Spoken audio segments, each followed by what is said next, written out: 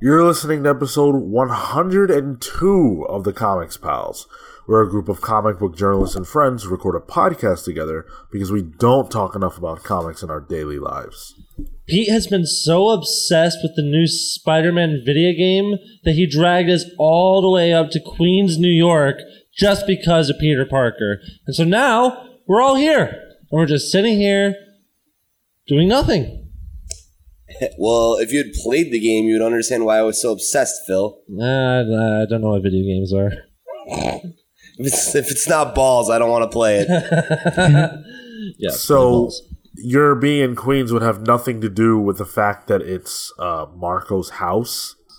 No, probably not. I don't even live in Queens. I don't even live in Manhattan. Or the city. Or New York. Where do you live? The moon. Oh, that's in the canon now. Marco lives on the moon, and it explains why he's so odd. Yes. Well, I live in hell. And, Me too, man. And I'm your keeper. So, the boys are in New York because it is New York Comic Con weekend. Of course, you guys would know that. Big news to talk about here from the show. We've been having a great time. For us, it is Saturday, so it's, we're in the thick of it. Tomorrow, we'll hit the show again and drag ourselves through the rest of our schedule before we all go collectively die. You guys are so tired. Yeah, we are very, very exhausted. But, of course, we're not going to let a week go by without a show for you guys. So here we are recording this after our big day. Before we jump into everything that has come from New York Comic Con, there are a couple of things to get out of the way, like letting you guys know where you can find us. We are on SoundCloud and Apple Podcasts. We are on all social media platforms at The Comics Pals. You can write to us at thecomicspals@gmail.com. And if you're watching this on YouTube, thank you. You can like the video, leave us a comment, share with your friends, and subscribe to our channel. It's free to do. It helps out a lot more than it costs you. On top of that, we've got quite a bit of different content for you guys to check out. We've got the 4 Kids Walk Into a Bank book club that is out right now. We've got the Venom book club that is out right now. We've also got the Venom movie review that is out right now, which you should definitely go swing over and listen to whenever you get the opportunity. But of course not before you finish this. Pete, did you like that movie? You'll have to watch the review to find out. All right.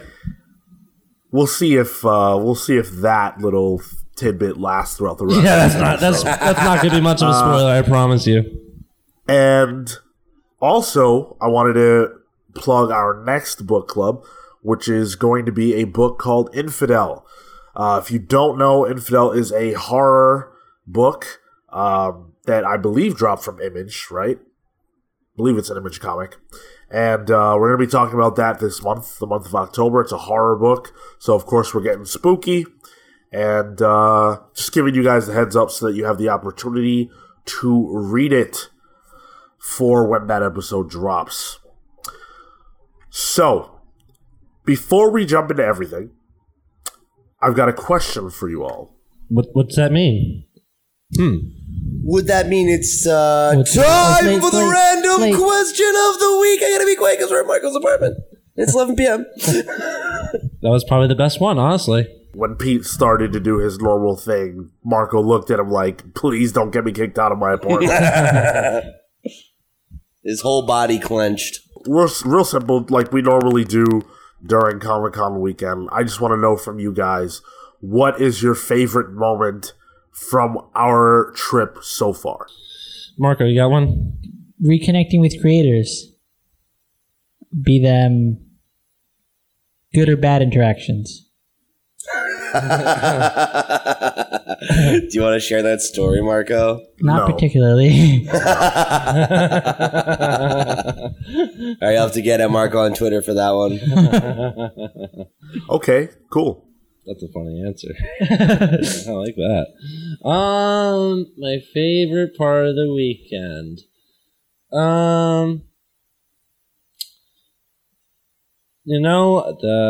This weekend we did a second Fill Me In, and I think that turned out really goofy. It was a lot of fun. And you'll all see that when that comes up on YouTube.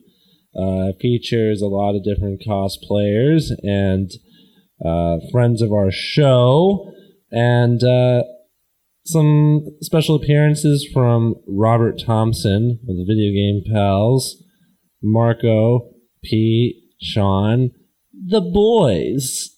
So yeah, that was a lot of fun, and I hope you guys enjoy watching it because it was fun to make. Yeah, that should be dropping a little later in the week. We've also got interviews that are going to be coming out. That should be a lot of fun as well. So stay locked to our YouTube page for everything New York Comic Con 2018. Pete, what's your answer?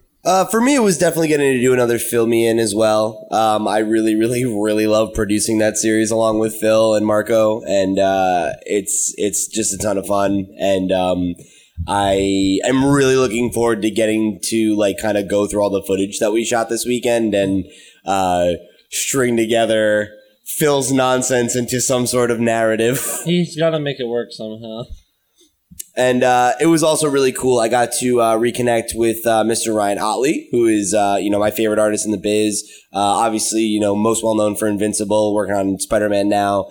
And I should be getting an interview with him tomorrow. Fingers crossed. So, but it was really cool to reconnect with him and for him to remember me. Every time he does, I'm astounded because we've had so few very short interactions. So that's always cool. And I did want to jump back to one of my stories. One of Marco's stories. Particularly, I think one of the best moments has been Phil's feud with Ryan O'Sullivan. Oh, we're going to bring up that amateur, huh?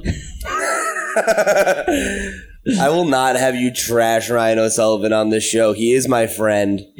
Oh, so I didn't know you were friends with Schmucks now. Okay. Well, I'm friends with you, so... Yeah, you're friends with the A-lister. That goes without saying, my dude. So you're going to tell a story or what? That was a story. That was a lead. That wasn't a story. You said one of your favorite moments was the feud between Phil and Ryan O'Sullivan. Are you going to talk about it? Is anyone going to talk about it? I was just thinking of it just generally. Okay, fine. I'll explain the situation. So, I don't know if you guys are really interested. I walked by Ryan's booth, and you know what? It turned out he listened to our episode where we reviewed his new book, Fearscape, where I was a little critical of it, and he did not take the criticism well. And now we have a blood feud, and he and I are going to fight until our knuckles are raw, bruised, and bloody. Okay.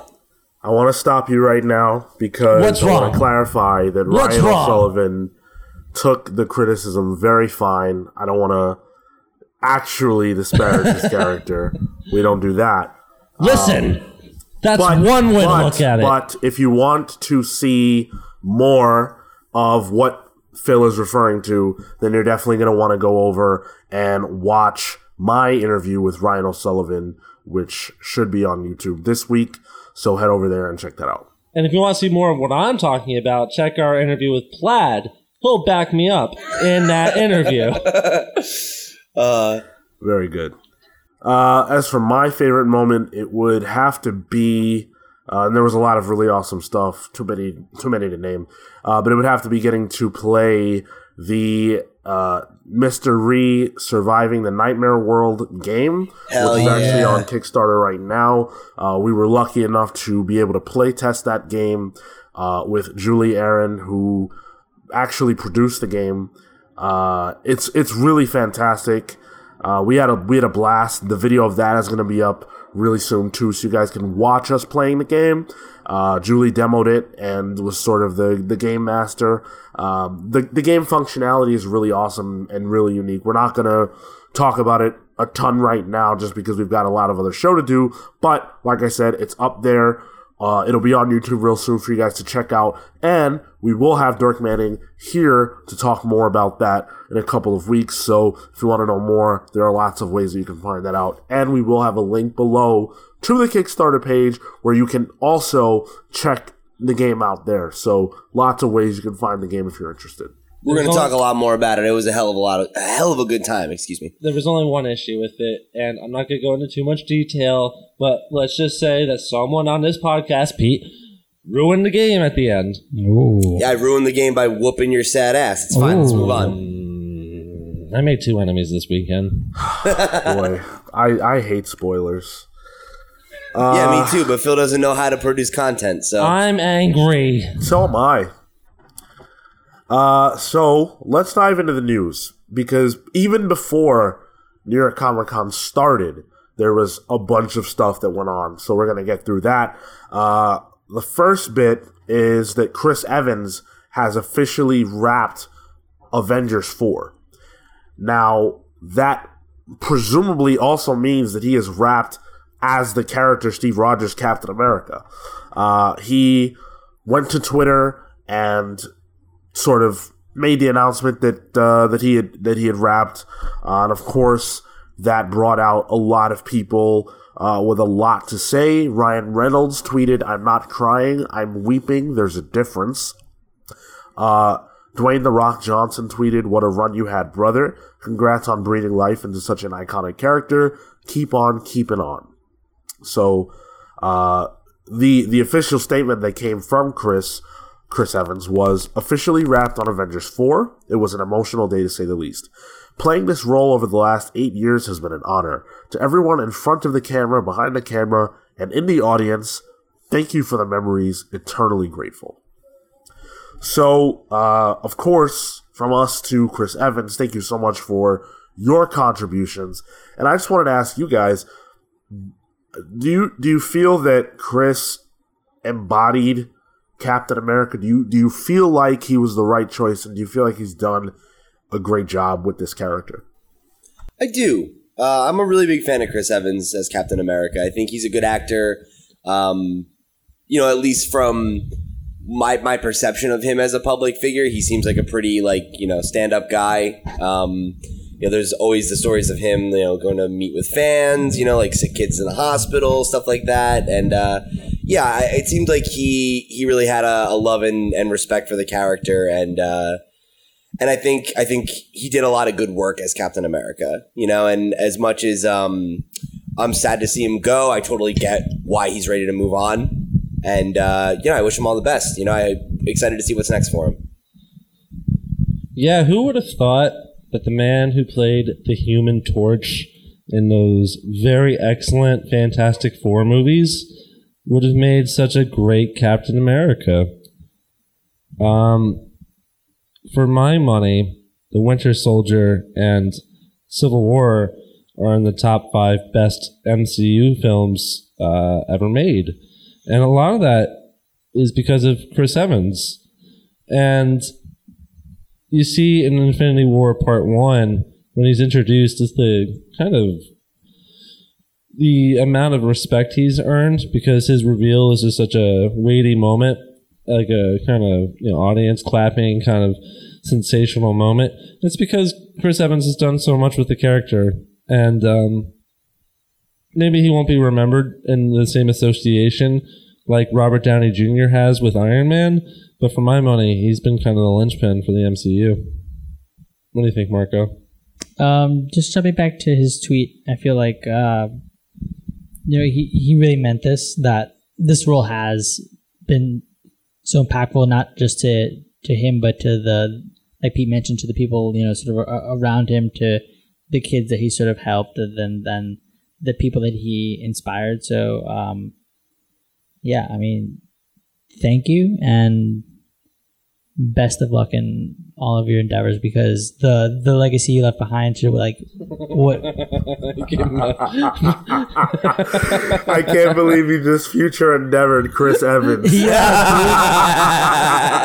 Is he fired? Are you letting him go? He is. That's how you know that Marco is like our PR person. Yeah, right. Like you don't talk like that in real life. Good luck, Mr. Evans, in your future endeavors. Deuces. Oh, I'm sorry, Marco. No, that's it. Like, you did a lot. Like, thank you for being that linchpin. That was a nice eulogy.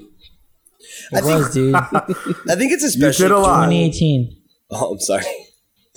I was just going to say, I think it's especially cool just because, similar to, a conversation I think we've had once or twice, like about Wonder Woman, before Chris Evans and the MCU, like Captain America wasn't what he is now, right? He wasn't a household name in the way he is now. He wasn't a Marvel A-lister in the way that he is now.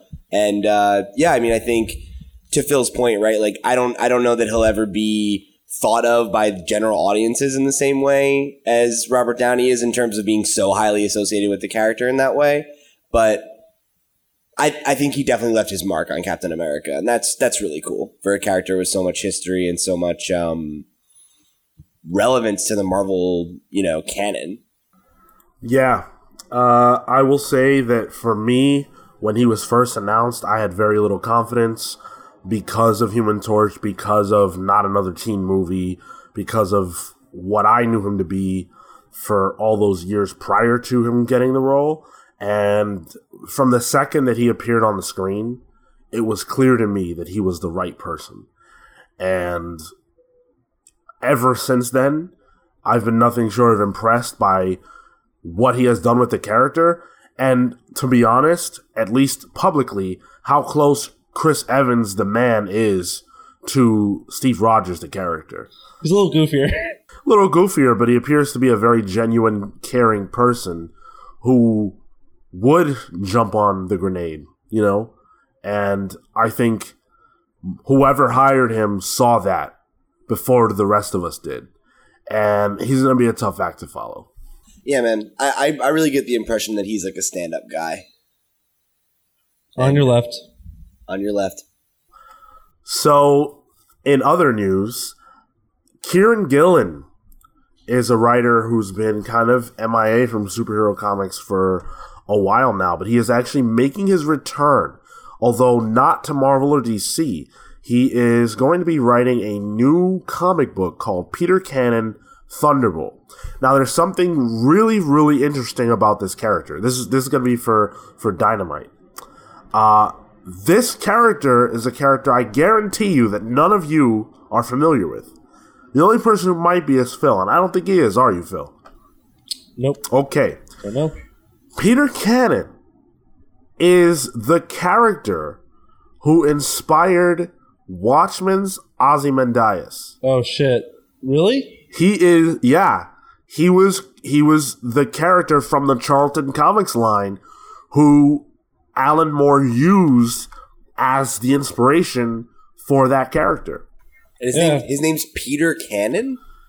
His name Thunderbolt. is Peter Cannon. Yeah, that's so weird. Like, I've read a lot about those characters, and I just don't remember him. No, it's true.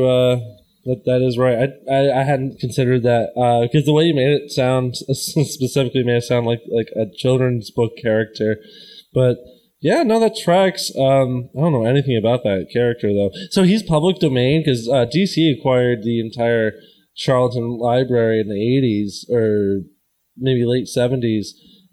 They had No, you're right. It was the 80s because I remember when Alan Moore pitched Watchmen, they had like just acquired them. Okay, so yeah, like Captain Atom and The Question, Blue Beetle, the Peacemaker, they were all there. So what happened here? How did this character be Dynamite? You said, right? Dynamite Entertainment, yeah.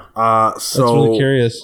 Matt Idelson, who is a senior editor at Dynamite, talked about how this came about.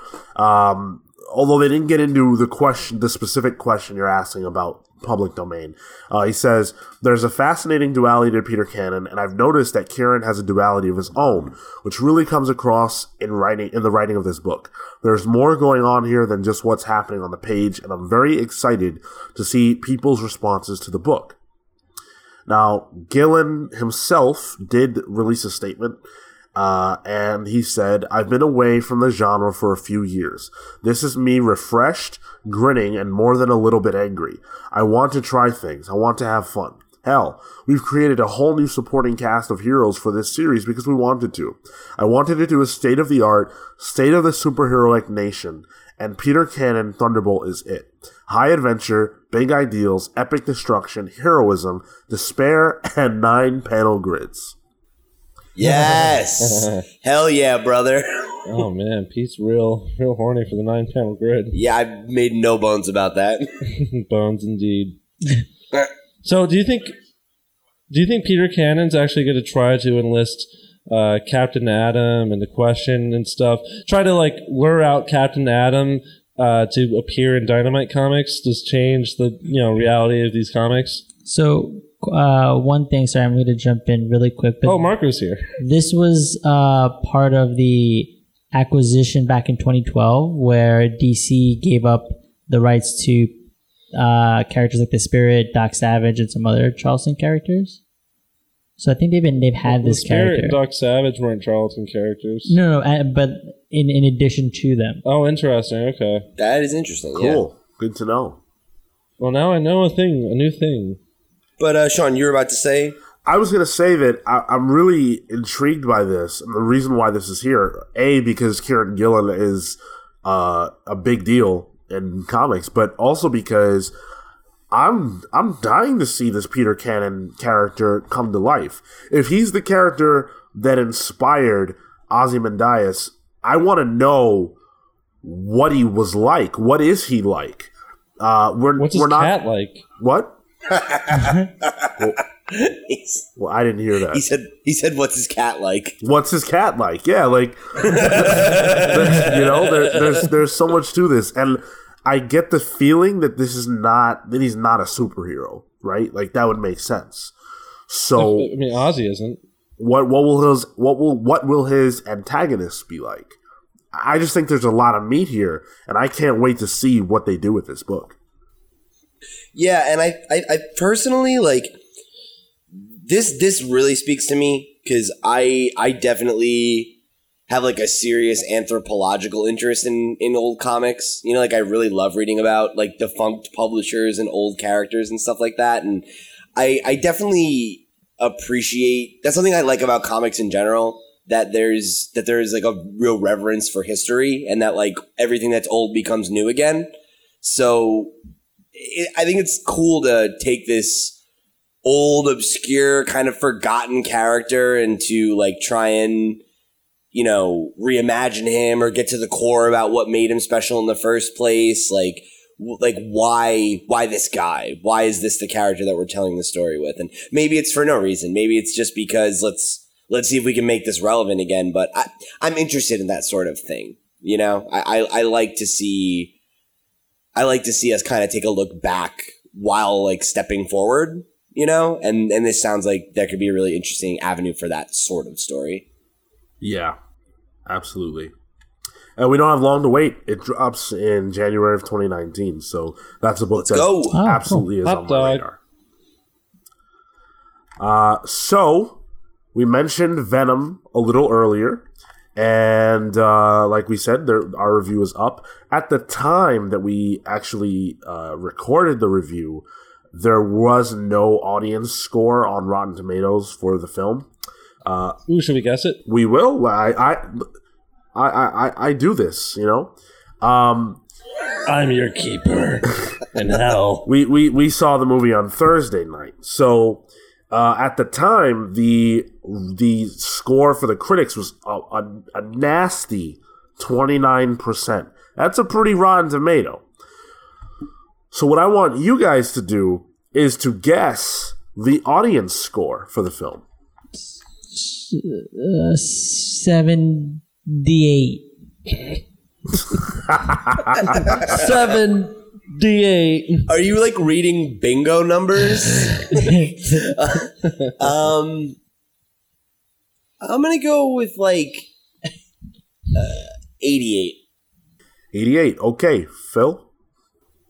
Got to go with that crisp 69. Okay. Respect. Well, Pete, you were very close. It's actually it's an 89. Ooh, What? damn, I was real close. Yeah, Shit. that's really, really good. So it's been an interesting disparity so far since the film released because everyone that I've talked to who's seen the movie has liked it. A lot of the commentary that I've seen online has been positive from just strictly fans. The negativity just really appears to be coming from critics. And I'm wondering if that has anything to do with the fact that A, this movie does not take itself seriously at all, and we're living in a world where so many superhero movies are very serious, even if they're fun and funny. You know, Guardians of the Galaxy 2 is a fun movie, but it's a serious movie. A lot of these movies are that, and this isn't that. And technically, Venom does a lot of things wrong. They just happen to be done in an enjoyable way. So, what do you guys think about the disparity there? Well, you know what? I said 2 years ago that this movie would be trash. I knew from day one that this would be a piece of garbage, and the critics are right. All right. Shut up, Phil. We all know that Venom was the greatest superhero movie since Richard Donner's Superman. Okay, we know that. That is fact. So, and I've been saying that for 2 years. I knew that. You did know that for 2 years. You've Right. been insisting upon this movie being excellent. You thought it was going to be the Citizen Kane of superhero movies. There's your poll quote, Sony, from the Sony fanboy. But you know what? The critics were right, and the audiences were wrong. This movie was trash. In all seriousness, I think it's funny because this is not all that uncommon. You know, I think a lot of times with big blockbuster movies that don't do well critically, a lot of times you see them have a positive audience score.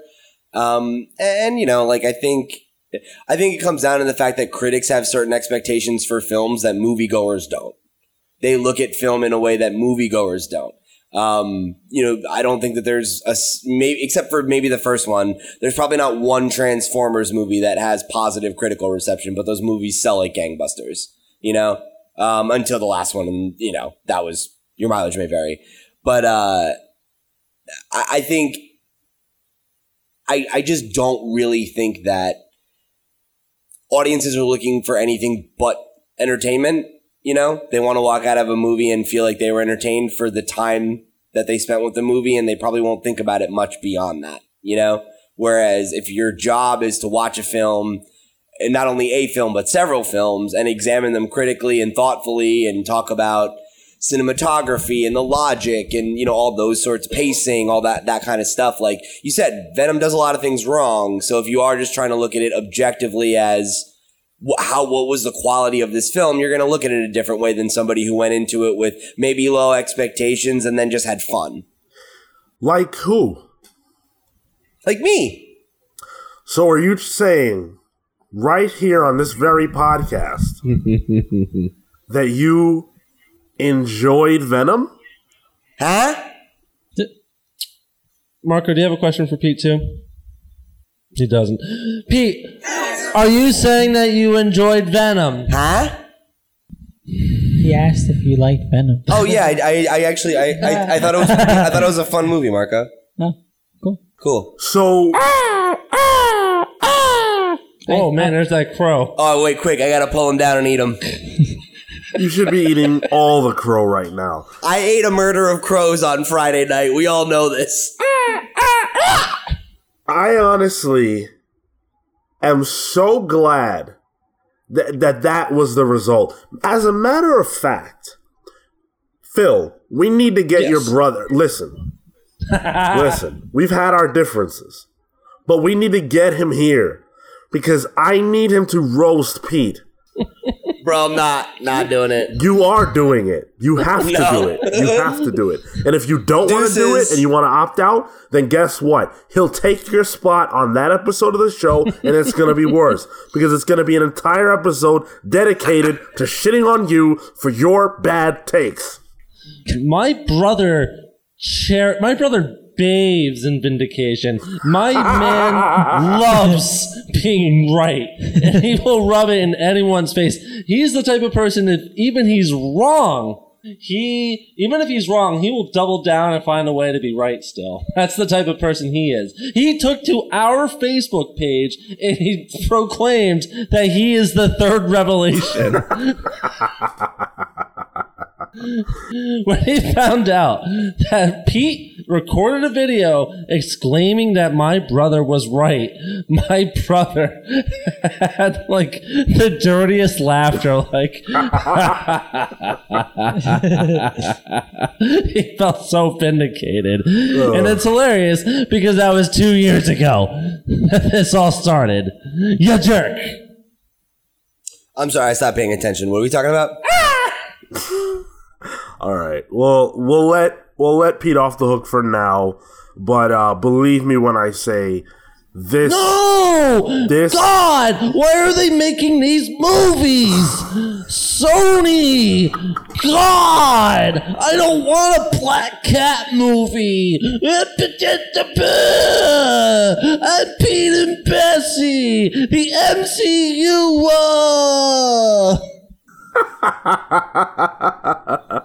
My Spider-Man! Miles Morales shouldn't exist in the same world!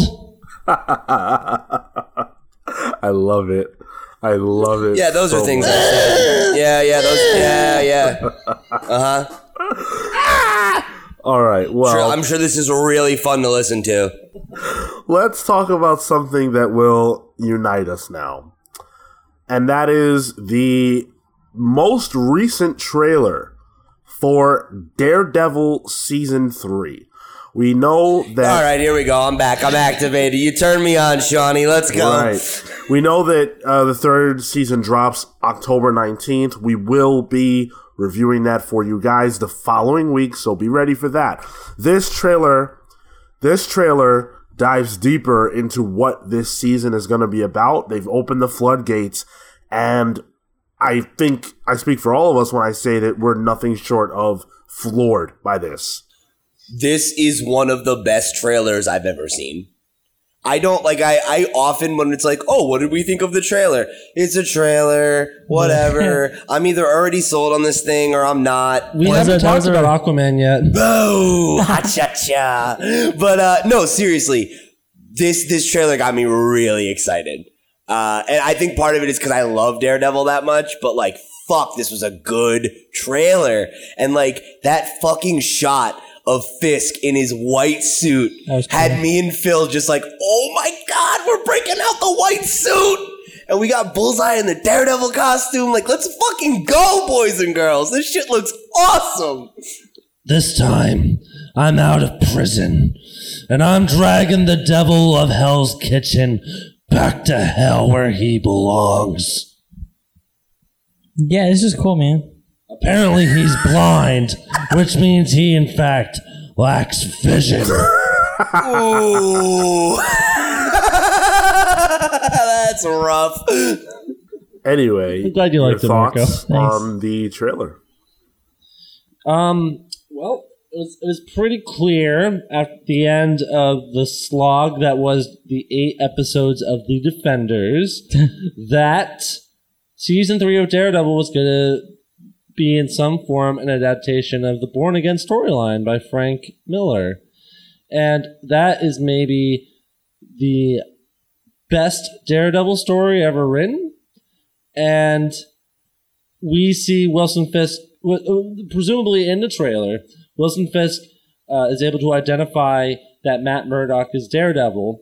And he not only ruins Matt Murdock the man to the point where he has nothing left, but he also, what appears to be, enlists Bullseye to dress up like Daredevil and completely smear the, public's image of the character. Or the vigilante, rather. And that's pretty much the book. That's pretty much the entire book. And I'm super into it. You see what looks like his mom, who nursed him back to health in Born Again. I'm really into it. like, this show seems like it can do no wrong. And, the reality is Netflix has not been firing on all cylinders with these shows. Granted, I haven't watched Iron Fist Season 2, but, Jessica Jones Season 2 is a little bit weak. Or Luke Cage. Yeah, we missed both of those. And The Defenders was weak. So, our enthusiasm was curbed a little bit. That's not a pun. Huh. But this this trailer brought me back. Yeah, I agree. And honestly, like, I had the thought of, like, this got me excited. I'm like, I wonder if this is good enough. Is that going to inspire me to double back and check out Iron Fist 2 and Luke Cage 2? And I think it might. And just the other thing, for the future, just so that we're all clear, in the realm of bad takes on this show, Marco doesn't really care about Born Again Daredevil, and it's an insanely bad take. That's a bad take. That is a bad take. Thank you for agreeing. Acknowledged. All right. But this was fun. It actually got me interested. It's funny. We're giving out books at Comic-Con here, and as I was skimming through, and after we had seen the trailer this morning, I came across Born Again, and I put it from the giveaway pile to the read again pile. Nice. So there you go. Good lad. That's a good lad. I wouldn't let you give that one away. I'd be like, yoink, I will give this to someone. I'll give this to someone who will appreciate it and cherish it. Exactly.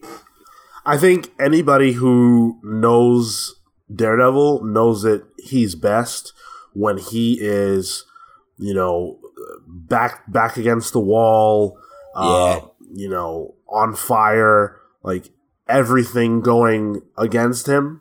Just suffering. Yeah, right. And his reactions to dealing with that, this season seems like it's going to push him even further than season 2 did, which is fantastic.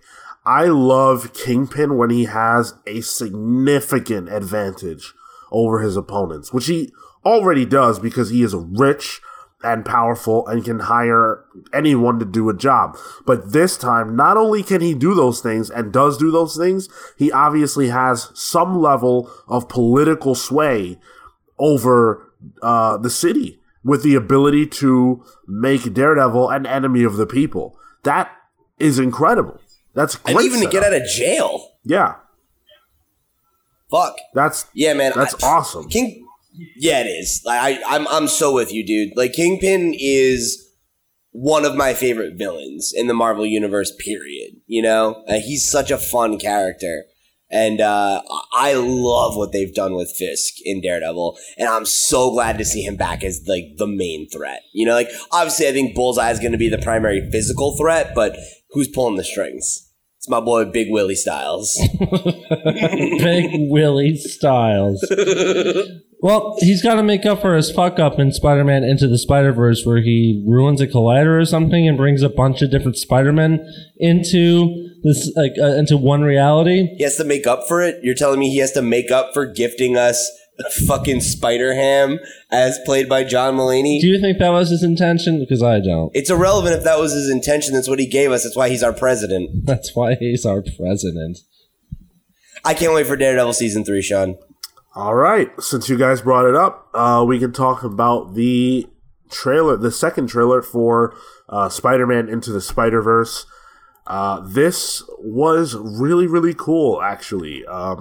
Yeah. And speaking of things I can't wait for. Yeah, the reaction to this trailer has been through the roof. People are so excited for this. Pete, you clearly are as well, so why don't you talk about it?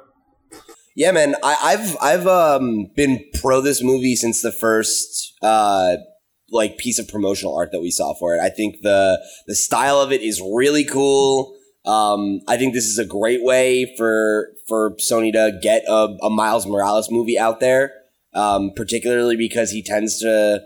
I don't mean this as a dig, but right, like he generally resonates with younger audiences. I think because they've had a lot more exposure to him, and to them, like. He's just as much Spider-Man as Peter Parker for a lot of kids, I think. He's been an Ultimate Spider-Man. He was in the video game.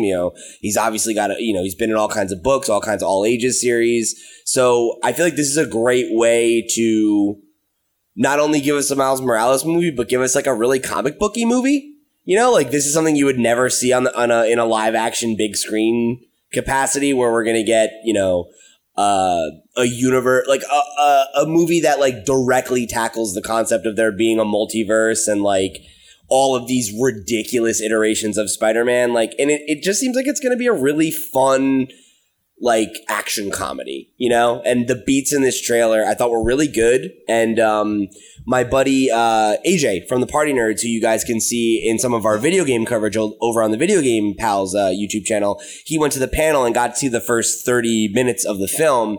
And I've seen the sentiments he said echoed a lot, which were that the trailers are great, but they don't actually do the film much justice. And that seeing it in action is even more impressive. That once you see how all these, you know, moving parts really, you know, come together like in context with one another, that it's really impressive. So I can't wait for this flick, and I thought this trailer was a great way to really get me, you know, back amped up for it, because I hadn't thought about it in a while, you know, and now it feels a little more imminent. You know, it's in December, it's pretty early in the month, so I think this is the movie I'm most looking forward to on the horizon.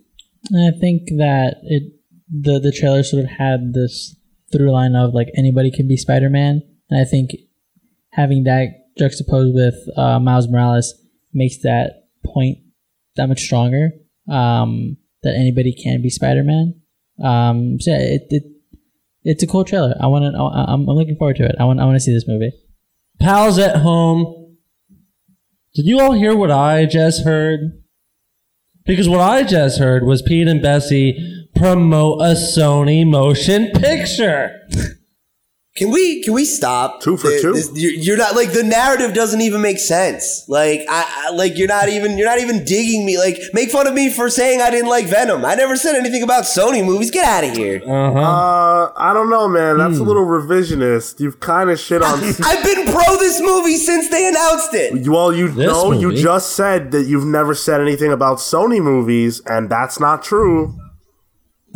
Listen, I said no to the Sony Spider-Man spin-off movies. That is not all Sony movies. This is a Spider-Man spin-off movie. No, it isn't. Sure it is. No, it's a Spider-Man movie. But it's a spin-off. Of what? What is it spinning off from? Other Spider-Man movies. No, it sure isn't. So let's move along. My man is in denial. No, my man wants to be burned for his bad takes, not fake ones. I've made more than enough shit takes for you to give me shit. I normally would hate this. There's an event going on in the comics called Spider-Geddon. It's about to start, and it's basically the exact same premise. And I'm not going to read it. I don't care about it. The reason why I'm interested in this is because nothing like this has really been done on screen before. This is something that, you know, you really only get in comics, like Pete said, and wouldn't work in live action for a lot of different reasons. Or maybe it would, but it'd be very hard to pull off. I think with animation, you can get away with a lot more things. Obviously, budgetary restrictions are different, and you can just be a little freer. And I like the fact that for a superhero movie that is animated, they're not restricting themselves. That's kind of cool. And you know, even though I'm not as enthused as most people are, I'm definitely intrigued enough to give this a shot. This was the first trailer that I remember you had like a positive reaction to. Because you haven't been like against this movie, but I mean, every time we've been excited about it, you're like, I don't know. Like, I don't know if I care about this. And I remember this was the first one that I remember, like, you were just like, yeah, no, this worked for me. And I was like, that's cool. I'm glad, because I'm definitely excited to talk about this one. I hope we all walk away from it, feeling like it is as good as it looks right now. Yeah. They're definitely doing the right things to appeal to the audience that obviously they're going for. I just wish this movie wasn't coming out in December, because I don't want to leave my house in December. So, yeah. You know. But let's jump into Marvel's New York Comic Con offerings. And I have to say, at least as of Saturday, they really didn't bring a ton to the table. It's kind of like last year. I remember when we had our New York Comic Con last year, we were not super impressed with what Marvel had to bring to the table either. Yeah, it's weird. And to be fair, they did definitely have stronger announcements at San Diego Comic Con, so maybe that's just, sort of their con more so. But yeah, they really didn't bring a ton. They're in flux, I would say, with a lot of things right now. They can't talk a lot about what's going on with the X-Men because those events are unfolding. And we already know that Uncanny X-Men is coming, and they can't talk too much about what's coming after that. But we do know that X-Man is making his return, which is pretty interesting. So we'll see where that goes. But again, with that announcement, that's all they said is X-Man is coming. And he looks like Jesus for some reason. White Jesus. We don't know anything more than that, so that's kind of unfortunate. We all know Jesus is Hispanic. Something more. I really wish that was the name of the book. White X-Man : White Jesus. So, for those of you who are familiar with Jason Aaron's very, very long Thor story that's been ongoing for many years, War of the Realms is something that he has teased within the story many times, and the central idea is just the 10 realms sort of going against each other for supremacy, realm supremacy. Kind of think about it like Dragon Ball Z. If you watch Dragon Ball Super, they've got like all those different realities warring against each other. This is a similar thing. And I, for one, as a fan of his run on Thor, I'm actually really excited for this. This is really cool. So they released a little teaser image for it and announced that it's coming in 2019. So, fans of that should be excited. And weirdly, Jane Foster's Thor is going to appear in this. So she's dead, so I'm not sure how that's possible. But yeah. I didn't realize she had died. Oh, yeah. I think they used the Dragon Ball as a resurrector. Sorry? Yeah. That makes sense. It checks out. I think they used the Dragon Ball as a resurrector. Yeah. Also announced over this weekend is that Captain Marvel is going to be getting a new ongoing series. And what has people really excited about this is that the creative team is pretty good. So it's Kelly Thompson and artist Carmen Carnero, who actually was just announced by Marvel to have signed an exclusive contract with Marvel. So congratulations to her. Life of Captain Marvel just kind of reworked the character in a big way, and now they're trying to push her to the forefront with the movie, obviously, on its way. So Kelly Thompson had this to say about the series. You really want her to be accessible to new and younger audiences who are going to see the movie, fall in love, and want to seek out other Captain Marvel stories. But you really want to respect the fans who have loved the character for decades. I think there's a razor's edge there. So, not much to say on my part other than I will be reading this. Yeah, totally makes sense. This character has so much opportunity to appeal to a wide group of people, and this is the way to go. You have a talented creative team. You're going to start from scratch to just in time for this new movie. The name of the game is to bring in new readers, right? New fans, and this is the way to do it, I think, in this regard. Marvel has their ducks in a row when it comes to this stuff. Like they're getting ahead of things. They're thinking things through. This is cool. And Sean, the life of Captain Marvel, is that like how so did that revamp this, and like what is this sort of going to be compared to that? So the life of Captain Marvel is a story that kind of takes place in the pocket, if you will. Like it's not an ongoing or anything. It's a limited series run that just redefines Captain Marvel's origin in a way. It takes her back to her roots. She goes back to Boston, where she's from, which is actually really, really annoying because the writer, Margaret Stoll, who did a great job, and otherwise chose to give everyone Bostonian accents and write it out, and that's super annoying to read. But she goes back to Boston, and she kind of has to deal with what her childhood was like, and the fact that she was able to run away from her childhood, but as we know, you can never really run away from your life. She gets these fantastic powers, but has to go back home and deal with the fact that her father wasn't great, and that he may have been in love with another woman. There's a lot more to that, so don't take that as a spoiler. Go read it for yourself. This is springing off of that and kind of taking what Margaret laid down and moving forward with it and kind of laying a clean slate for the movie. Either way, just having to deal with Boston, no one should have to do that. I think the thing about this that sticks out the most to me is just that quote from Kelly, where she makes the comment of, you want to ideally craft a story that is appealing to new fans while also honoring the history of the character and people who have been with her for a long time. Which is, I think, obviously the best foot forward for any new series about an established character.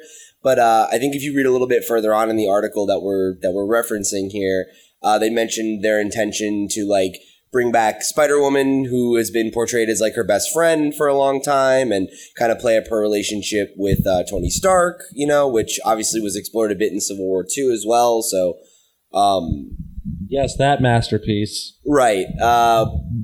But yeah, they pointed out that she's gonna have a new love interest who's an old character from her past and everything like that. So it seems like they're doing their due diligence in trying to tie it back into the history of Miss Marvel, while bringing that to the forefront for Captain Marvel. And I think ideally, right, taking the things that are important and trimming some of the fat, which it seems like that's kind of what they're trying to do here. Like you said, they kind of recontextualized her origin. They're building off that. It seems like they want this to be a great, like a soft reboot, a great place for you to jump on if you don't know the character, but something that you can just pick up and understand and feel comfortable with if you are someone who's a fan. And I think she's right that that's a razor's edge. But if you can nail it, I think that should probably be the goal, right, with any series like this. Yeah, and I should say that her relationship with Iron Man is very different now. They're actually friends again, which is weird, but that's where they're at. So there you go. Sorry about the whole second Civil War thing, Robert E. Lee. You want to be friends? Sure, Ulysses Simpson Grant. Sounds chill. Right. She put him in a coma. No big deal. So NBD hags. Okay. So Marvel also announced a sequel to Avengers No Surrender. That was a weekly event that they did last year, I believe. And they're going to do it again, which means that you can expect more of the same crazy over-the-top storytelling this time around. Jim Zub basically said as much at the Marvel Next Big Thing panel. He said, "We're telling the biggest, craziest Avenger story we can again." I love that he added again, because it's hey, yeah, we just did this. Let's just do it again. That's Marvel's strategy these days. Sure. Tom Brevoort also said that there will be a return within the book that's on par with the Return of the Hulk. So No Surrender is probably most famous for the resurrection of the Hulk. And he's alluding to that by saying we'll get something equally big this time around. And that's interesting because I really don't know who he could be talking about. Black Widow is dead as of Secret Empire, but other than her, I don't know who they bring back. Is Wolverine still dead? No, Wolverine is back. Ish. Jane. Oh, that's right. So it's going to be Jane Thor. Oh, I didn't think about that. Yeah, I guess that would make sense, right? Huh. We shall see, I guess. Yeah, that could happen. But honestly, that's it for the big sort of Marvel announcements. There really just wasn't much, and it's disappointing as a fan of theirs. I mean, I am on record as being more of a fan of Marvel than DC, but they just didn't bring it, so it is what it is. Yeah, it's weird, man. Like, it really feels like Marvel has moved away from Comic-Con over the last couple of years. You know, like, I remember they made headlines a couple of years ago when they were like, well, we're not going to really have a presence. Jesus, it's late. A presence at San Diego. And I feel like they've never really come back after that. Like, they have a presence at these conventions, but they're just not bringing the heat, you know? Like, I don't know. Like, I feel like you hear about the biggest Marvel announcements in, like, a New York Times article, not at Comic-Con. Yeah, Marvel's on Marvel time. They do things when they want to. And which is, like, I get that. I think that's smart in a lot of ways, but I don't know, man. Like, I get you're fighting for the oxygen at an event like Comic-Con, but, like, Marvel would be the event at a Comic-Con. Right, exactly. Especially in New York. Like, at San Diego. That's their backyard. Right. And, like, San Diego has all the Hollywood shit. So, like, I get not wanting to maybe go there. But it's like, at New York, like, there's not usually a lot of huge, like, bombshell announcements that don't come from, like, the big two when it comes to comic shit. You know? Like, so, I don't know. I don't get it. Like, I don't get why that's been their strategy. But you're definitely right, Sean. It's just like they want to do their own thing. They want to blaze their own trail. And like in this era, I think for a lot of people that makes sense. But I don't know why you don't just do both. Own the week when you want to own the week, but have something to show us at Comic-Con, you know? Give us something. Yeah, I'm very disappointed, frankly, because I was really hoping for a Civil War III announcement. You're lucky I'm not there right now. It would be Civil War 3. It would be Civil War 3. So, in other news, this is actually really huge, and I don't know if the largeness of it is being talked about enough. But John Cassaday and Mark Waid are teaming up to lead the charge of a brand new superhero imprint over at Humanoids, which is a publisher of science fiction and fantasy graphic novels. They're partnering with those two big-time creators to launch H1, which is going to be the imprint of shared superpowered characters that Cassaday and Wade have assembled a crack team of creators to work with on this project, including Yannick Paquette, who we interviewed, Phil interviewed this year at New York Comic Con. Hell fucking yeah, dude. Yeah. Yeah, he kind of mentioned that to me either yesterday or today. It's really cool. I really get excited for kind of more creator-driven kind of projects like this, and I have a lot of respect for Mark Waid. So I'm really curious how it turns out. Yeah, and especially within like the Humanoids playground, I think that'll be really cool because they have a lot to offer just in terms of the way they provide storytelling, and the way that they give sort of a more underground approach to a lot of their comics. So this is pretty cool, like to see them enter into this sort of genre of the medium. Yeah, I'm always down for stuff like this. You know, I really love, you know, like we got a kind of similar announcement a couple weeks ago with Gail Simone, and you know, I kind of expressed the same thing where I like stuff like this. I like getting to see there be a different show in town. You know, like there's nothing wrong with Marvel and DC, you know, and their superhero stories, but they, you know, there are certain things that you're not going to get from them, you know, and seeing another, that's why Invincible spoke to me, right? Is like, I like superhero stories, but they get predictable after a certain amount of time, you know, and you want to kind of see things maybe go in a different direction. And I think like getting top tier talent in a universe where there's no expectation, there's no history, there's no legacy, there's no fans that are going to be upset. It's just, what's the story we want to tell? There's a lot of potential there for greatness. The ultimate universe. Right, exactly. Right. Like those experiments have often yielded really interesting stories. So I think like to Phil's point, the talent here, right? Like Mark Waid is a guy I have a lot of respect for, and Yannick's a great artist. So, I think, I'm excited to see what comes of this. Who's to say if it's going to be a hit? I think things like this usually aren't, but maybe this is the one, right? Maybe this is the next Valiant or something like that, where they will etch out a niche for themselves, and maybe we get some new fresh blood in the genre, which is always a good thing. More competition is always a good thing. And definitely check out our YouTube interview with Yannick Paquette, second year in a row. We talk about Wonder Woman, Earth 1, Volume 2.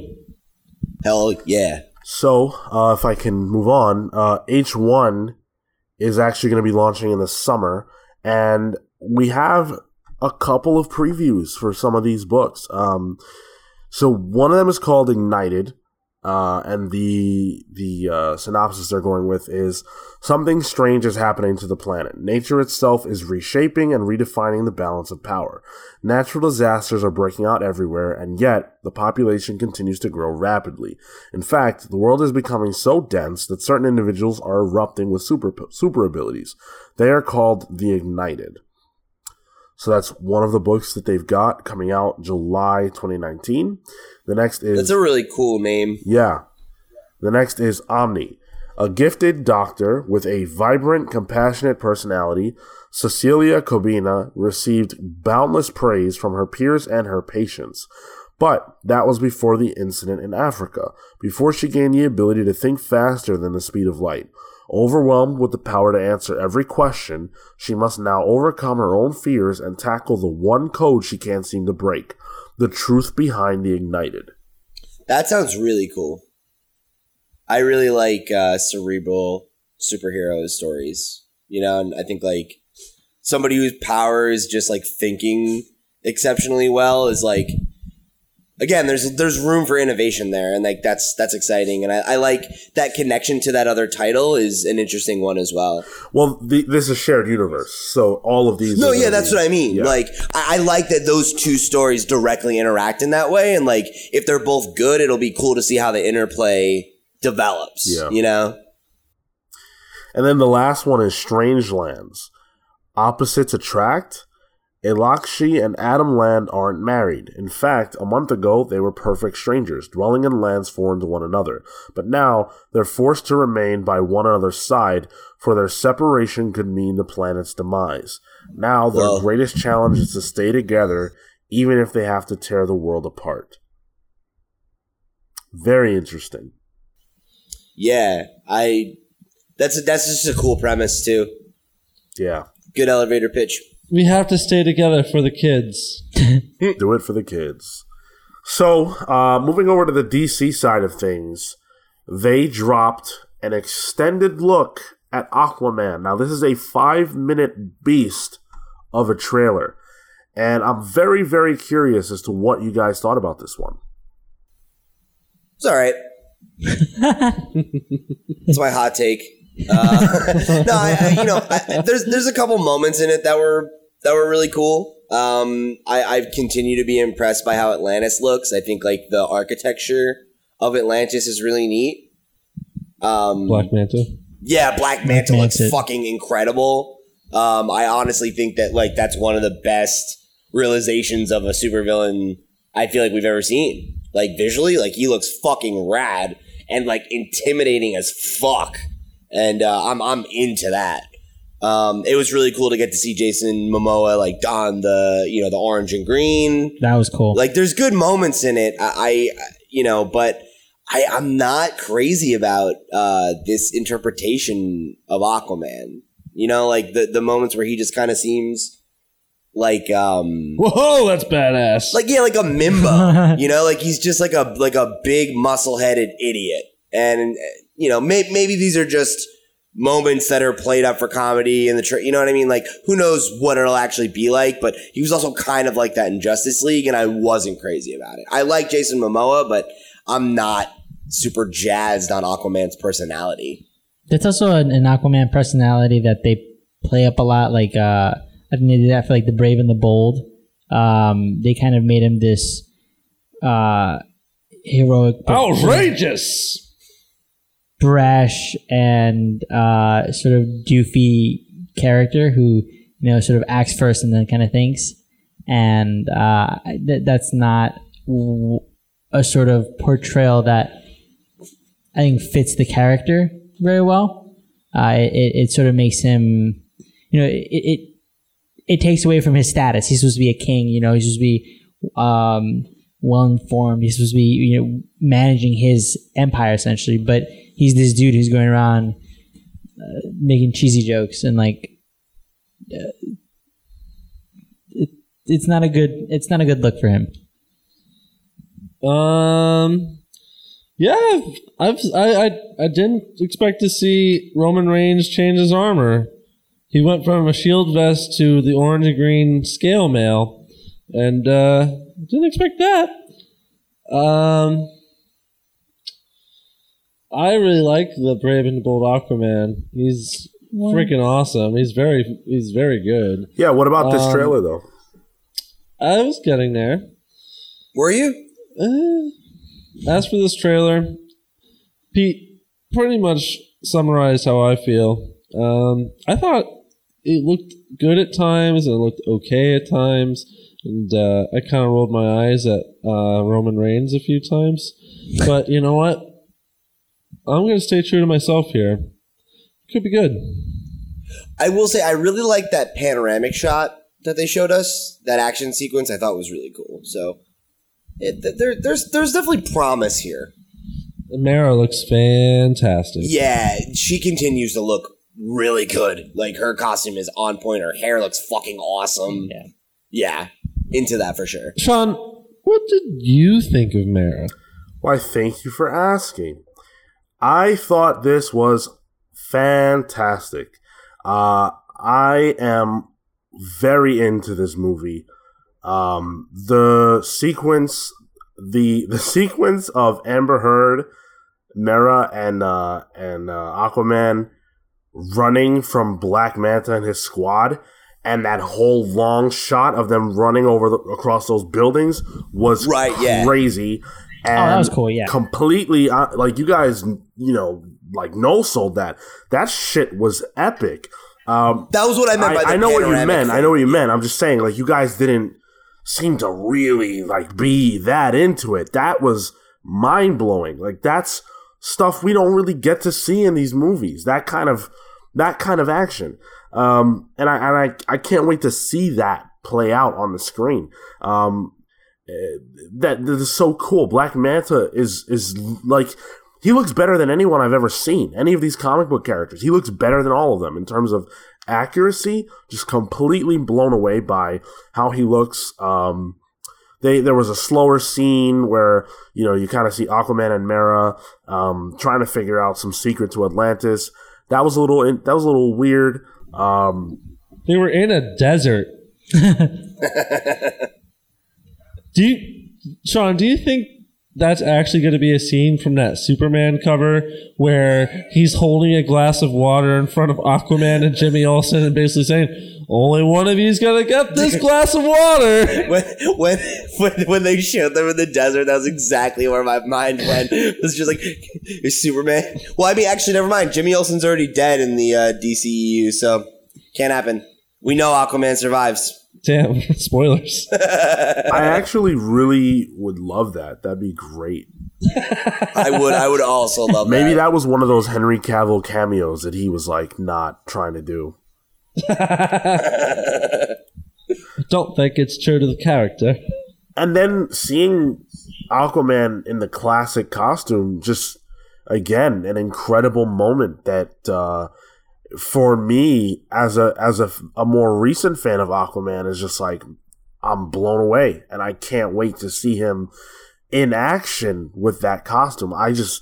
I don't know. I think this movie is gonna really surprise people. I really do. This very much seems like it is adapted from Jeff Johns' Aquaman run from the New 52, which ran, I think, 21 issues.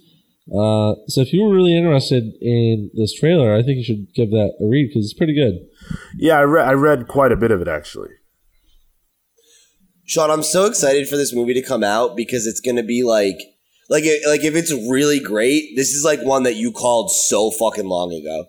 Like you've been like high on this for a long time, and I'm really interested to see like how you end up feeling about it and like what the general reaction is to it. Because like I'm totally prepared for this to blow me away because I kind of felt this way about Wonder Woman going into it, where I was like, I don't know, like nothing has really sold me on it yet, and you know, parts of it look good, but I'm not sure, and I feel like it could totally be the same takeaway for this one. So. Do you know what's messed up though?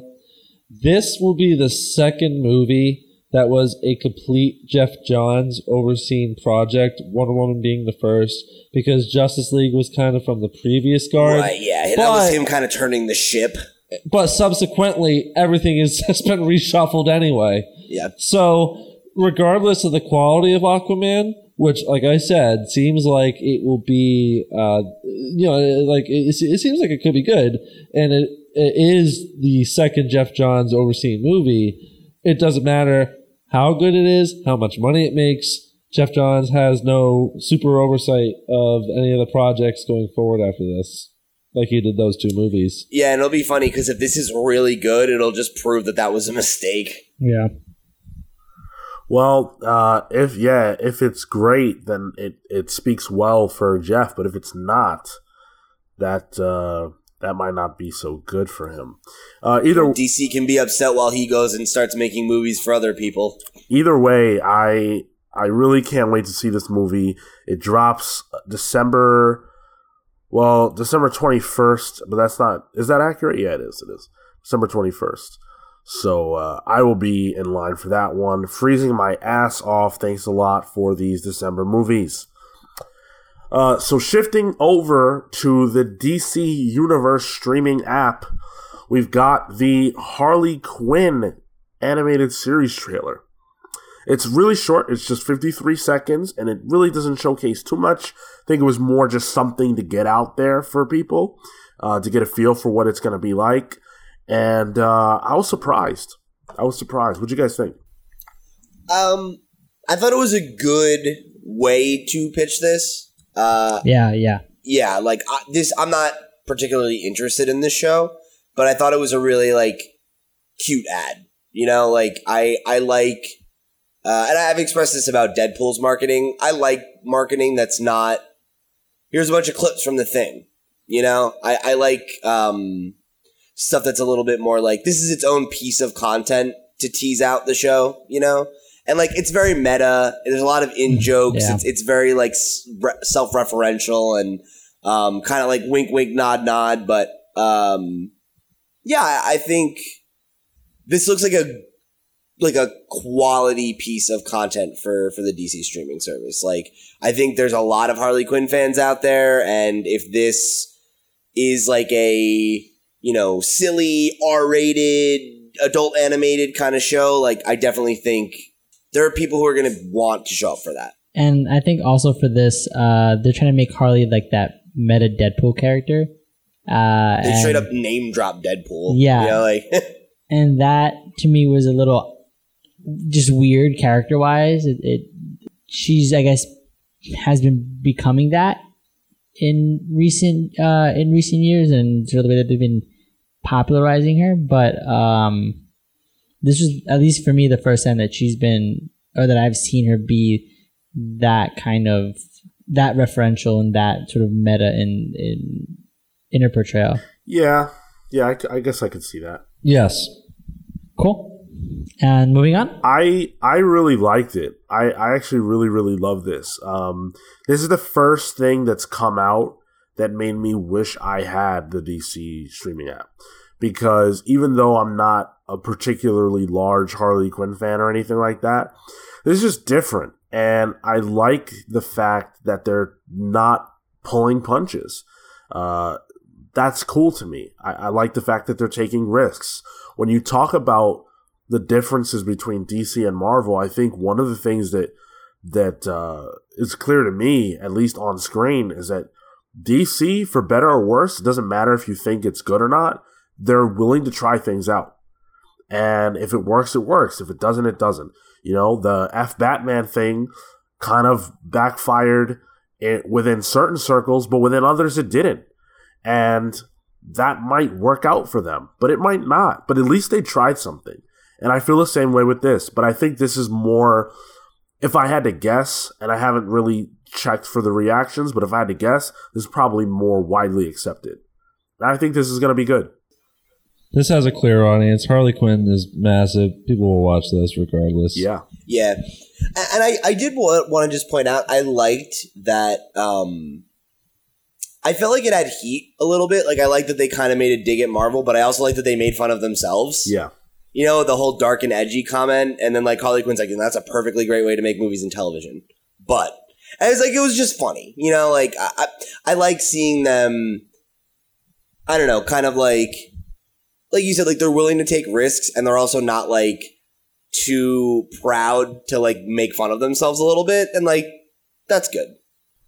Yeah, absolutely. I will say though that I guess I was a little surprised that DC didn't have more to offer from the DC streaming app here at New York Comic Con. Again, it's one of those situations where, you know, they sort of dropped it and it's out, and the first wave of stuff is coming, but it's not here.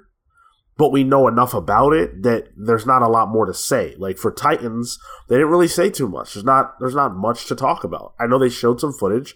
That's cool. I know they announced that there was going to be a season 2. Fine. If it's good. But other than that, you know, they didn't talk about Swamp Thing, really. They didn't talk about much beyond this. And for Harley Quinn, all we got was a 56-second clip. So I wish there was more. But beyond the streaming service and going into the comics, DC definitely had quite a bit to talk about. I want to start with the Jeff Johns spotlight panel. It's funny because when we did this for San Diego, and when we did this for last year's New York Comic Con, he's been talking about the exact same projects, pretty much. It's 3 Jokers, it's Doomsday Clock, and it's Shazam. So the only real difference between this time and San Diego is that we actually got more imagery to check out from 3 Jokers, and it looks incredible. Jason Fabok is a phenomenal artist, and you can tell that he's been bringing his A game with this title. He's had his time. It's a Black Label book, so you know how that works. There's more space there, and it looks great. Do you think we'll see all 3 Jokers' dicks? Oh God, that would be really rough. Both Batman and Batgirl are in their sort of classic costumes, but seeing those costumes drawn by Jason is amazing. And I can't wait for this series. I wish Jeff had said more. He doesn't say much about it, but what we got to see looks awesome. How many issues is it going to be? I don't know. I'm not sure if we know that. Either way, I'm into it as well. I know some people are down on the concept, but if there's one thing Jeff has proved to us in the last calendar year, maybe don't judge a book by its cover. A lot of people were down on Doomsday Clock, and it's been one of the best books of 2018. So I'm interested. I'm curious to see more. Yeah, dude. I exactly echo your sentiment there, Phil. I think the whole 3 Jokers thing is kind of like, it gives me pause, but in my mind, because of Doomsday Clock, Jeff Johns has earned enough rope to hang himself in the rest of DC in my mind. You know, like, I'm willing to give this dude a shot at whatever fucking cockamamie idea he's got, because I was so convinced I didn't want Doomsday Clock and I was wrong. So prove me wrong again. I love when Pete has to say he was wrong. I mean, it happens so infrequently, Often. you know? Like, yeah, I don't know. Twice in one episode. So I actually really don't like the whole Three Jokers thing, and I haven't for whatever it's been 3 years, 4 years since the first. Since they revealed this. So sorry. I said, yeah, like the 3 years ago when they revealed this. Right. I just haven't cared about it, and I thought it was silly. But that, me not caring about the concept or premise, me thinking it's ridiculous, has nothing to do with what I think the quality will be like. I don't ever, and I haven't for 10 years, will I ever question what Jeff Johns is doing. It is what it is. It's going to be good. That's what he does. I can't think of a thing I've read of his that I thought was bad. So with that, I'm all in regardless. The dude delivers. Some people don't like his Batman Earth 1. Oh, I haven't. You know what? I got to be honest. I haven't read that. I haven't either, but that's a kind of divisive one. Yeah, I got to read that. Okay, but what? So one? And also, that's him trying to kind of reinvent, really well-established wheel there. Yeah, that's fair. That's a legitimate concern. But I mean, that's just the criticism of that book is what I'm saying. Right. But I don't know. Like, I think what Sean's saying is salient here. It's like Jeff Johns has more than earned our trust, and regardless of how you feel about the pitch, like, let's wait and see what he does, because it, as much as I hate to say it, it could be good. Yes. Look at this. I'm rubbing off on him. Soon you'll all be like me. We also got something from Doomsday Clock. Now, there wasn't much discussion about Doomsday Clock. It's ongoing, and we understand that they're not going to spoil anything for what's coming, of course. Right. Yeah, I don't even want that. No, not at all. But we did get a couple of images. We got an alternative cover for, I believe it's Doomsday Clock number 10, that showcases Dr. Manhattan on Mars with his hand out, and the costumes for several heroes just bare, just the costumes sort of falling down with the heroes themselves not present at all. Like he removed them from reality, I guess is the idea. It's a really, really, really great looking cover. But there's another cover that I actually am way more interested in. It's a child reading a comic book, and it's called All-Star Comics, and the cover is the Justice Society of America sitting at a round table with Dr. Manhattan. Ooh, interesting. Oh. I've been talking about that in a few of our reviews about how it's clear that there's something building toward the JSA. Yeah. Jeff loves the JSA. Perhaps his most celebrated and best run ever was his run in the Justice Society of America. I don't know how Dr. Manhattan's going to tie into that, but that visual is very interesting and very intriguing, and I need to know more. As do I, man. I can't wait. And with Jeff, even though he's been talking about the same 3 books, and there is Shazam art, which also looks really good, but it's not even colored, so that's still a ways out. Even though we didn't get much, every morsel is tantalizing. The cover for Doomsday Clock, it's like, oh my god, what does that mean? It's so exciting what he's up to. It's like, I kind of like that though.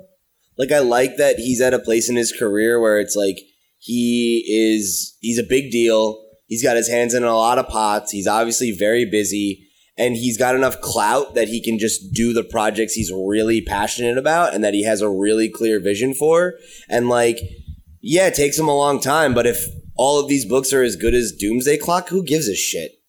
You know, like if you're talking about what could be an all-time great story, an all-time great run, I don't care how fucking long it takes. Like, just give me the goods, man. Keep delivering. Yeah, ultimately, with something that obviously comes out monthly, what we will all ultimately remember is the finished product. Yeah. And I don't need the instant gratification of something coming out now, because that's just, it's a big picture thing. Yeah, exactly. And like, I don't know, man, like waiting's part of the fun, you know, like getting these little morsels, these little teases, like that's exciting. And it's going to make like when the end product is satisfying, it makes the wait worth it, you know?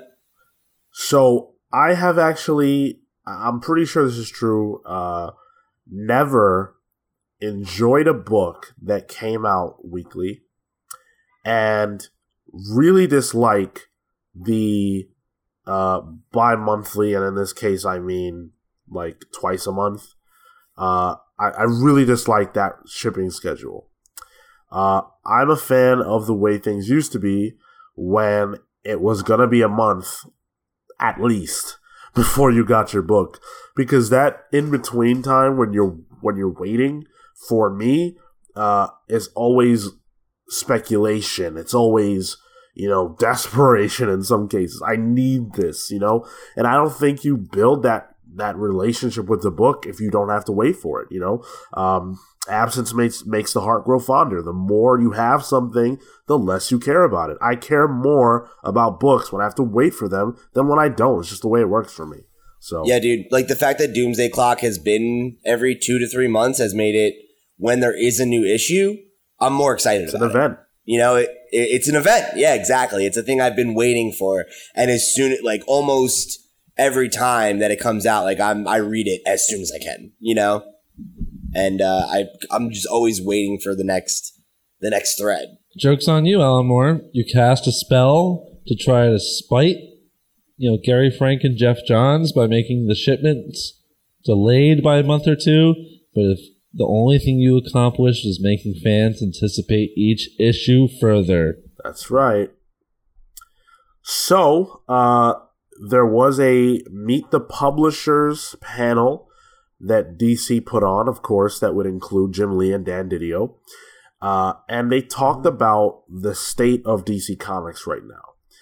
And one of the things that they acknowledged that I thought was interesting is that they feel, this is according to Didio, that they have one of the best talent lineups we've ever assembled. In reference to Kelly Sue DeConnick on Aquaman, G. Willow Wilson on Wonder Woman, Grant on Green Lantern, obviously Tom King on Batman, Scott Snyder on Superman, Justice League, and Bendis on Superman. We talked about that on this show, that I can't think of a better creative ensemble than that ever. Stacked. It's literally nothing but heavy hitters, Yeah. Like it's fucking incredible that they were able to lock all these people down like that. They have every major comic book writer of the last 15 years on every Justice League character.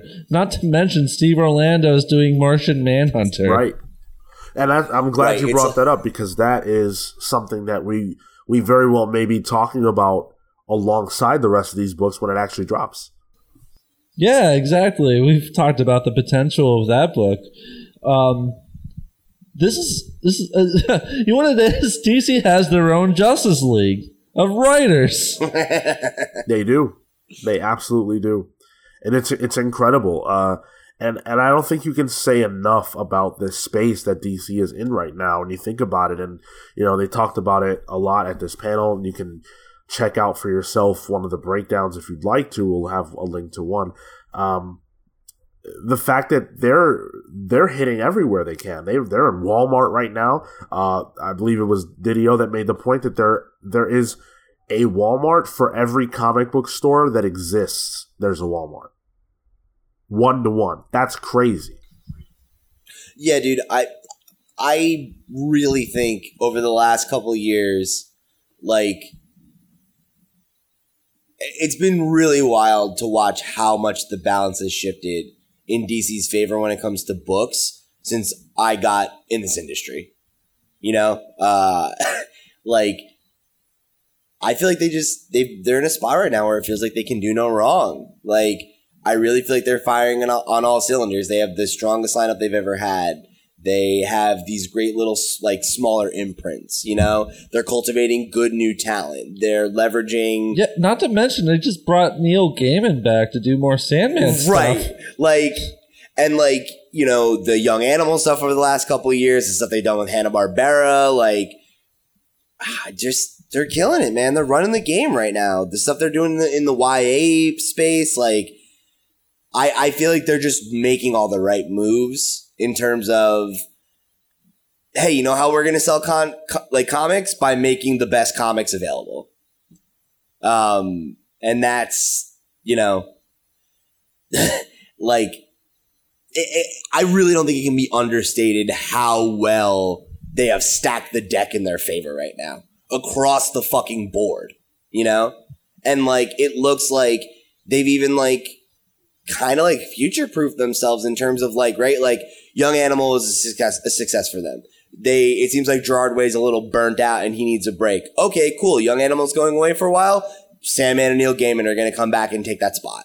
And when that's done, I bet Young Animal Volume 2 stuff comes out. You know, like, it just, I don't know. It's going to be really interesting to see how long they can keep this momentum going in their favor and what we think about this era in 3, 5, 10 years. Like, do we look back on this as like a golden age of DC, you know? And I'd bet dollars to donuts that we do. Yeah, I completely agree with that. And I think that right now they're playing their cards right. Hopefully they can continue this momentum. And I would love to see Marvel step up to the plate and try to do what DC is doing, but in a way that people recognize. Mr. Hickman, will you please come back? Now, you mentioned the pop-up imprints, and you mentioned the future-proofing. The biggest announcement by far, so far, at New York Comic Con, it's Saturday, so it's likely that we've reached the pinnacle of announcements, but maybe we haven't. But as of now, the biggest announcement is that Brian Michael Bendis is launching his own pop-up imprint called Wonder Comics. Now, the reason why this is so huge is because it's bringing back Young Justice, which got people into a frenzy because it's going to include Connor Kent, which is massive for obvious reasons. Bart Allen is going to also be involved, and Tim Drake will be involved back in the Robin costume, not the Red Robin costume, the regular old Robin costume. So on top of that, he's also bringing back the Wonder Twins. What? Whoa, that's Yeah. cool. What the fuck? That sounds like Bendis. Nice, dude. Yeah, that's very, very cool. And so people are excited to see what Bendis is going to do with all of these characters. And he's not the only creator that's involved in this whole thing. Well, I should hope so. Sorry? I should hope so. Oh, God. There's a slate of creators that are going to be working with him on these books. He's also bringing back Dial H for Hero. That's going to be written by Sam Humphries and with art by Joe Corona. Nice. Yeah. That could be really good. Yeah, dude. Yeah, so he's curating it, obviously, very similar to the other imprints that DC has. He's going to be curating it, but there will be other creators involved. Obviously, I'm sure he will write some of these, but can't have everything. Other people will do quite a bit of the work here. That's incredible. Honestly, it is. And we've talked a lot about the negativity surrounding Bendis' arrival at DC, just in terms of quality. Yep. But Sure have, for good reason. sure, be that as it may, though, Bendis has the ability to build hype. Bendis has the ability to do things that make people care about what he's involved with. And that's what you want. And clearly, Marvel was not offering Bendis the opportunities to make people excited. And you look at the announcement, he took over New York Comic Con with this announcement. This is amazing. Yeah, that's like the big takeaway, actually, is just Warner Brother, or DC, rather, is very good at just kind of, building this positive relationship with its writers. Yeah. Well, yeah, I would say it's talent. Yeah. Yeah, right. But yeah, I think you're totally right, man. And to your point, Sean, yeah, I mean, I think they must see that, right? The ability for Bendis to just generate attention, regardless of your feelings on the man. People like shit. Sure, Phil. No, what I was going to say is that the guy's a controversial figure, but there's heat. Right? You love him or you hate him. And either way, that makes you pay attention. We're talking about it. Just because we're being made to. Okay, Phil. But no, I think that when you were looking at DC right now, the most important thing to acknowledge is that they're doing things that are currying favor with literally everyone they could be. Legacy fans are happy because they're doing things with legacy characters that people seem to enjoy. Younger fans are happy. People love Tim Drake. Right. They love Connor Kent. Yes. Bart Allen. So, I mean, people have been clamoring for this for 8 years. Man, I love the Wonder Twins. There you go. I didn't even know the Wonder Twins were comic book characters. They weren't really. No, they were originated in Super Friends. I think they've been in a few, but a handful. I think their canonical DC comics appearances could be counted on two hands. There you go. So that's pretty cool. If you're a fan of, sort of off the beaten path characters, you've got Gerard Way's imprint, Young Animal. If you're a kid, you've got Young Justice. You've got the DC, what's it called, Zoom, the 6 to 12 imprint that they have. And then they've also got the Looney Tunes comics, right. Scooby-Doo. Barbarian. Yeah. If you don't necessarily know about DC, you've got the Walmart books that you can pick up. If you're a bookstore goer, you've got books starring these characters. They're hitting you every way they possibly can. If you don't like superheroes, they've got Flintstones and Snagglepuss. Right. And I think that approach is an approach that makes sense in modern modern comics. Modern comics is a multi-purpose, multifunctional beast. And DC has, I'm not going to say they've mastered it because it remains to be seen, but so far they have the right ideas, I think. Marco, what do you think about their approach right now? I've mentioned in the past, I think it's a really smart approach just because they're hitting all their bases, and they're hitting all those sort of people that wouldn't necessarily, like me specifically, that wouldn't otherwise be activated for a lot of this stuff. Like, I clamor for anything Vertigo, for anything Young Animal, for anything superhero. For anything superhero. I was actually going to ask, how many imprints is he now running, Bendis? That was my question, because didn't they already announce he was doing 2 before this? Because I know there's the Jinx World stuff, which is his creator-owned stuff. Right. And then wasn't he doing another one where he was going to be not writing, but he was running it and picking young talent and stuff like that? Wasn't that a thing? Oh, but that hasn't that hasn't materialized. Right. It's not a thing yet, but they announced that. He will have 3 separate situations. That's fucking wild. This one and that, yeah. Well, you know what? If it makes him write less, then I can't complain. Well, that's not going to happen because he's writing 2 Superman comics. He's writing a Batman comic for Walmart. He's writing Scarlet Pearl cover. He's writing Young Justice. That's 7 books. Jesus. And that's the books that we know about. That's what's announced. We can't have nice things sometimes. I understand. But I do wish my dude would slow down. But hey, I get it. He's excited. So, we'll see where this stuff goes ultimately. I think, like, if my experience with Man of Steel has shown me anything, it's that Bendis is peaks and valleys. So Mostly valleys on that run. So, but that was a weekly book. There's a lot of explanations for why that could have been bad. I know, Sean, you've spoke pretty highly of some of the Superman stuff. We haven't talked about it recently. I've heard it's terrible. I really like what I've read. Not to be like flippant by you saying that, Phil, but like saying that you've heard it's terrible means that you went on the internet. Like people say that Tom King's writing is terrible all the time. Yeah, but a lot of people really like Tom King on the internet. But a lot of people really like Brian Michael Bendis. So I've seen that universally trashed. Oh yeah, but okay, then why are they buying his books? Because people like trash. Okay, but people like trash. Right, but they like it. Trash. But they like it. Yes. They like Transformers movies. That's just people.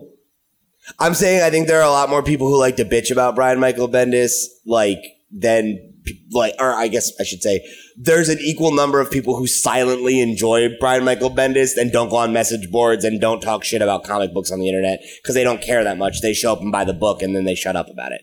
And that's true. You can say what you're saying all you want. If people were really just in it for dunking on Brian Michael Bendis, they would look at the scans and talk shit. They wouldn't pay money for it every month. I think that's what people do. Then why do his books sell? Because, like I said, people like trash. Okay, but we're going in circles now, and you're not acknowledging the fact that the guy has fans. Next! So. I buy his books constantly, and I've been buying them for years. Even when I don't think they're so great, because there's something kinetic about Bendis' work that forces me to feel like I need to read it. Part of it is that he's often at the center of what's going on in terms of whatever universe he's working in. His work is important to read, and that's a part of it for me. The other part of it is, weirdly, even if I think the writing isn't great, I also feel like any given issue could be a classic. That's just Bendis. So, divisive figure that he is, he's having a lot of success right now, and he's riding high off these announcements, and I'm very excited for the future of DC Comics, and I'm glad that they brought their A game to New York Comic Con. So, with that, we are going to jump out of here. We will have more coverage of New York Comic Con next week, so whatever announcements we didn't get to hit, we will definitely hit next week, alongside with, of course, all of our normal stuff that we do here on the Comics Pals. There are many ways that you can get at us. Let us know what your favorite announcement was from New York Comic Con. There's a lot of stuff we, like I said, that we didn't cover. So if there's something we missed that you really care about, let us know. And let us know what you think about the trailers that we talked about. There's lots of good stuff there, too. You can get us on social media at the Comics Pals. We are on SoundCloud or Apple Podcasts, all that other good stuff. You can write to us with a random question of the week, a buy or sell, or your thoughts on this or any other episode of the Comics Pals by hitting us up at thecomicspals@gmail.com. And last but certainly not least, we are on YouTube, where if you are checking us out there, you can like this video, share with your friends, drop us a comment, and subscribe to our channel. It's free to do, and it helps out a lot more than it costs you. Make sure to hit that notification button so that you are made aware whenever our content drops. And remember, there's a bunch of new content dropping on our YouTube channel. We've got the Venom review. We've got the Venom book club. We've got the interviews. We've got the Dirk Manning Surviving the Nightmare World game impressions. We've got tons of stuff going on. We've even got New York Comic Con stuff going on the Video Game Pals YouTube channel. So you're going to want to jump over there, subscribe, and check out that content as well. Tons of stuff. So let's do some plugs. Pete. Thank you guys so much for joining us here on episode 102 of the Comics Pals. If you want to connect with me, I'm at @loud_Pete on Twitter and Instagram. I am the host of the Video Game Pals with Sean. We've got Thompson and Andy on there as well. Like Sean said, we've got some really cool New York Comic Con content going up this week with our buddies Ed and AJ from the Party Nerds. They did some impressions on Kingdom Hearts 3, Resident Evil 2, and Devil May Cry 5. There you go. And we've got a great slate of Pals Play stuff this week. Thompson and I shot a couple episodes about the Nintendo Switch Online's like NES catalog. I think it's some of the best stuff we've ever done on the channel. So please go check it out and show us your support. And then if you want to check out some of my other work, I'm also working over with lootpots.com these days, doing some Nintendo news and reviews. I am hosting their podcast, The Potscast, which just dropped episode 2 last Friday. So if you want to go check that out and hear me talk about some Nintendo news, you can go check that out. Awesome. Marco? You can find me at Mr. Marco Animoto on Instagram and Twitter. I put up some images. Oh, shut up, Marco. That's some disingenuous bullshit. I'm Kale. I know I couldn't be here in New York with you nerds, but I'm over in Luxembourg, and I can't speak the language. So just follow me at Toto and Toe because I need people to talk to me. Also, Panels Publishing. Cool. That's all, Marco. Sorry I said all those mean things. No, that's fine. That's all. Phil?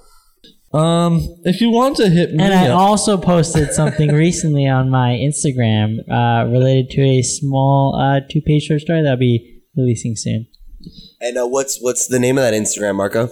You already said it. I said it. Oh, you did? Yeah. I'll cut that part out. Sorry. No, don't. We need to show that you were wrong. Fuck yourself, Phil. 3 for 3. Oh, you're all fucking dead to me. You struck out, my man. It's 1 a.m. Go fuck yourself. We're in the middle of the Major League Baseball playoffs, and you just struck out. Anyway, my God. Now the man of the hour is speaking. And if you want to hit me up on the social media platform to talk about how Brian Michael Bendis is the Michael Bay of comic books, then I'll gladly talk about that with you. If you want to talk about Grant Morrison's new The Green Lantern run that's coming out in a couple weeks, I'd be more than glad to talk to you about that because I am excited. That looks so good. I also just picked up Wonder Woman Earth 2, or Earth 1 Volume 2, which I'm really excited to read, so fucking get at me with that too. Can't wait. Where'd you get that? You got it at the Midtown booth, dude. Yeah. You gotta go pick it up tomorrow. I'm getting one. I'm gonna get Yannick to sign it. Yeah, son. Beautiful. Let's do that shit. So yeah, and you want to know where you can get at me to talk to me about those things? Well, I'm glad you asked, dear listener. You can find me on Instagram and Twitter At Senator Brett Kavanaugh. Oh, Jesus God, no. Wait, he's not a senator. He's not. It doesn't matter. It's still funny. Get your facts straight, rookie. Fake news.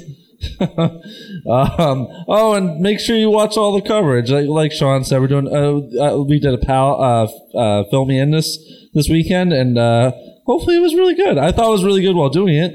I have confidence in Pete, so let's see how it turns out. And anyway, come at me at Cyborg Bebop on Twitter and Instagram, and talk to me there. As for me, you can get me on Twitter and Instagram at Sean Soapbox.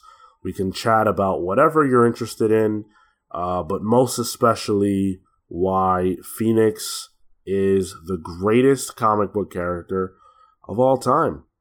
And with that, we're the Comics Pals signing off. Take care, guys. See you next week. Pete was wrong about Venom. Bye. I sure was. Sneeze.